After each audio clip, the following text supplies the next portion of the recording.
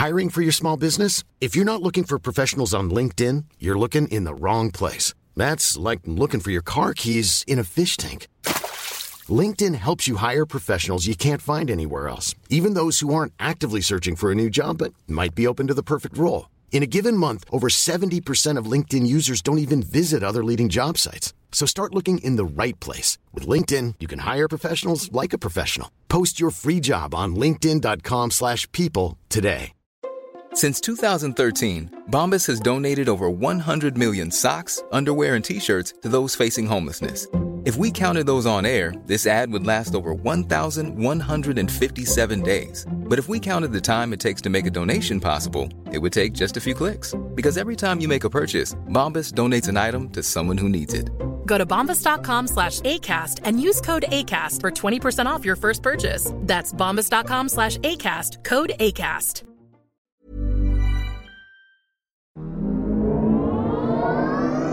Definitely human.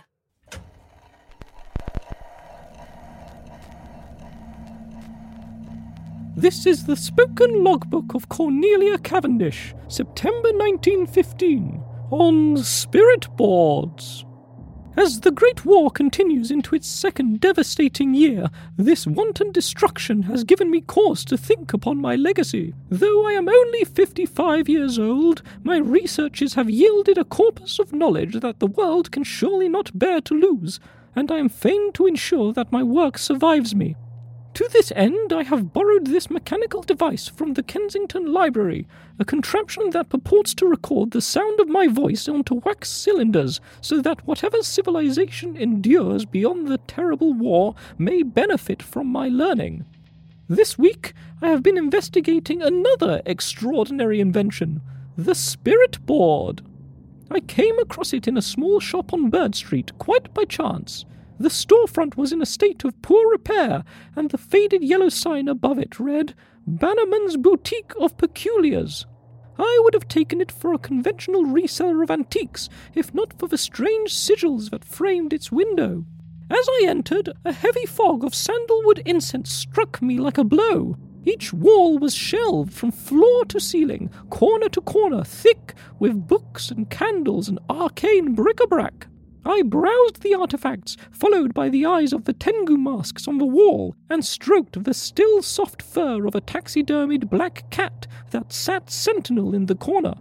"Don't mind Treacle," said a lumpy little figure emerging from behind a pile of books. "She minds the shop when I'm not here." "And a formidable creature she is," I replied. "It was only the Christians that associated them with bad luck, you know. The Celts and Japanese folklorists knew them to bring prosperity and good health." I rubbed the cat's little ears. "And now I suppose it has brought me. Cornelia Cavendish, good to meet you." "The pleasure is mine, I'm sure." "I have just been browsing your impressive collection." I stopped, having spied a particularly intriguing artifact. "Ah, you are interested in the spirit board, are you?" I had read about these devices, but as yet never seen one up close. They were first attested in China as long ago as 1100 AD, but their use in Europe was somewhat more recent. Such boards could be used to contact long-dead acquaintances, and the possibility of testing one now exhilarated me.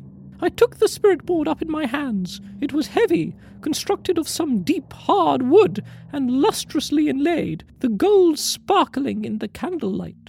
Like all spirit boards, it had upon it the 26 letters of the alphabet, plus the words yes, no, hello, and goodbye. To communicate with the spirits, the assembled party would all place the first 2 fingers of each hand on a wooden planchette. They ask whatever questions or proffer whatever suggestions they desire, and the spirit may respond by moving the planchette to successive letters to spell out its reply. A slightly tedious method if the spirit is overly verbose, of course. One imagines some occultists spend hours in concert with a spirit, only to find out the ghost did not hear the question properly and has been describing a recipe for marble cake. Naturally, it also means that the ghosts of the lower classes cannot communicate at all due to their truncated or even absent educations. I suppose one could ask a number of yes-no questions and gradually excavate some sense out of them. Is it hot where you are? Yes. Is it quiet where you are? No. And then you surmise they are either in hell or in Granada. Is there anyone you would like to attempt contact with? Asked Bannerman. I considered it. Of course, there was someone I would like to speak to again, but I feared the reply that may come. Or perhaps I feared not receiving a reply at all. I shall give it a try, with your permission, Mr. Bannerman. Excellent. Then I shall assist you. We lay the spirit board on the table between us and put our fingers on the planchette. Now, if you will hold thoughts of the deceased foremost in your mind, ma'am. I always do, Mr. Bannerman. We sat in silence as the candles flickered low and the incense rose powerfully to meet us. My mind tumbled backwards, quickly at first, past the 30 years' loneliness that I have endured, back to the cloudless days of my youth. I remembered the early years of marriage, before my husband's work took him more frequently away from our home, before his increasing stress and distraction. I remembered the theatre and our friends, the dinner parties where we would tender some flimsy excuses and then sneak around the libraries and cellars of our hosts and sample their liqueurs. We would walk around the Serpentine in the summer, and he would tell me of the countries he had sailed to, their customs and strange dress. He promised to visit them all again with me. Alas, I had to take those voyages alone. I used to believe that the thought that Brendel had trod those paths before me, which I now trod alone, was the source of my unhappiness. But now I realize that it was the only thing that kept me going. As the last light squeezed out of the candles, quite suddenly I felt the planchette move. I opened my eyes to see Mr. Bannerman, himself wide-eyed in shock, casting his gaze about the room. It moved again, and now, with progressive speed, it began to chart a course between the letters. Bannerman spelled them out loud. I-T, it, I-S is D-A-R-K. Dark. It is dark, the spirit said. And I miss you.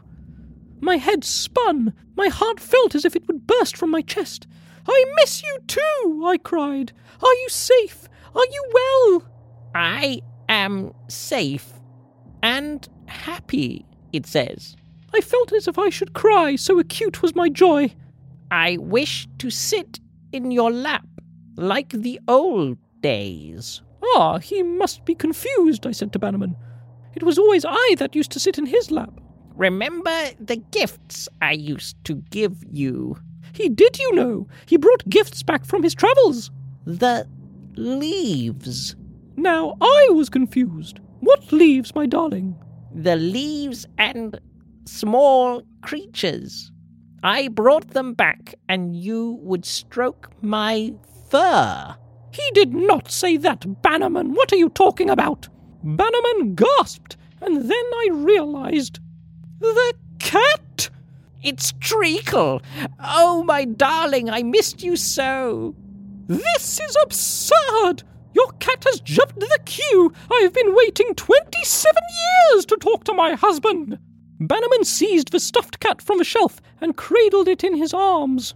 I love you, Treacle. You will always live in my heart. I rose to reprimand him for his churlish interception, but seeing his happiness, and remembering my own grief, I could not bring myself to. It seems you are lucky to have each other, Bannerman, I said. I will leave you to your reunion, but I will be back soon, and next time I expect better results. I left, into the bustle of the street, although I confess I could not hear it.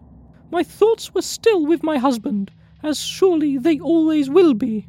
For my part, I cannot help but feel relieved we did not contact Brendel. As much as I yearn to speak to him again, who am I to deny him his peace?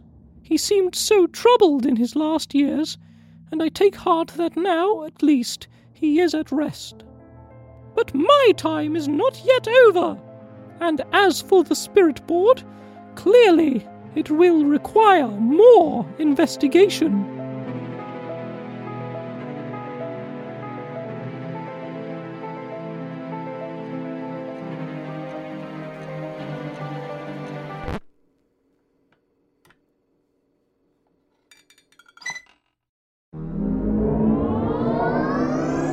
definitely human. Mom deserves the best, and there's no better place to shop for Mother's Day than Whole Foods Market. They're your destination for unbeatable savings, from premium gifts to show-stopping flowers and irresistible desserts. Start by saving 33% with Prime on all body care and candles. Then get a 15-stem bunch of tulips for just $9.99 each with Prime. Round out Mom's menu with festive rosé, irresistible berry chantilly cake, and more special treats. Come celebrate Mother's Day at Whole Foods Market. Planning for your next trip? Elevate your travel style with Quince. Quince has all the jet-setting essentials you'll want for your next getaway, like European linen, premium luggage options, buttery soft Italian leather bags, and so much more. And it's all priced at 50 to 80% less than similar brands. Plus, Quince only works with factories that use safe and ethical manufacturing practices. Pack your bags with high-quality essentials you'll be wearing for vacations to come with Quince. Go to quince.com/trip for free shipping and 365-day returns. Planning for your next trip? Elevate your travel style with Quince. Quince has all the jet-setting essentials you'll want for your next getaway, like European linen, premium luggage options, buttery soft Italian leather bags, and so much more. And is all priced at 50 to 80% less than similar brands. Plus, Quince only works with factories that use safe and ethical manufacturing practices. Pack your bags with high-quality essentials you'll be wearing for vacations to come with Quince. Go to quince.com/pack for free shipping and 365-day returns.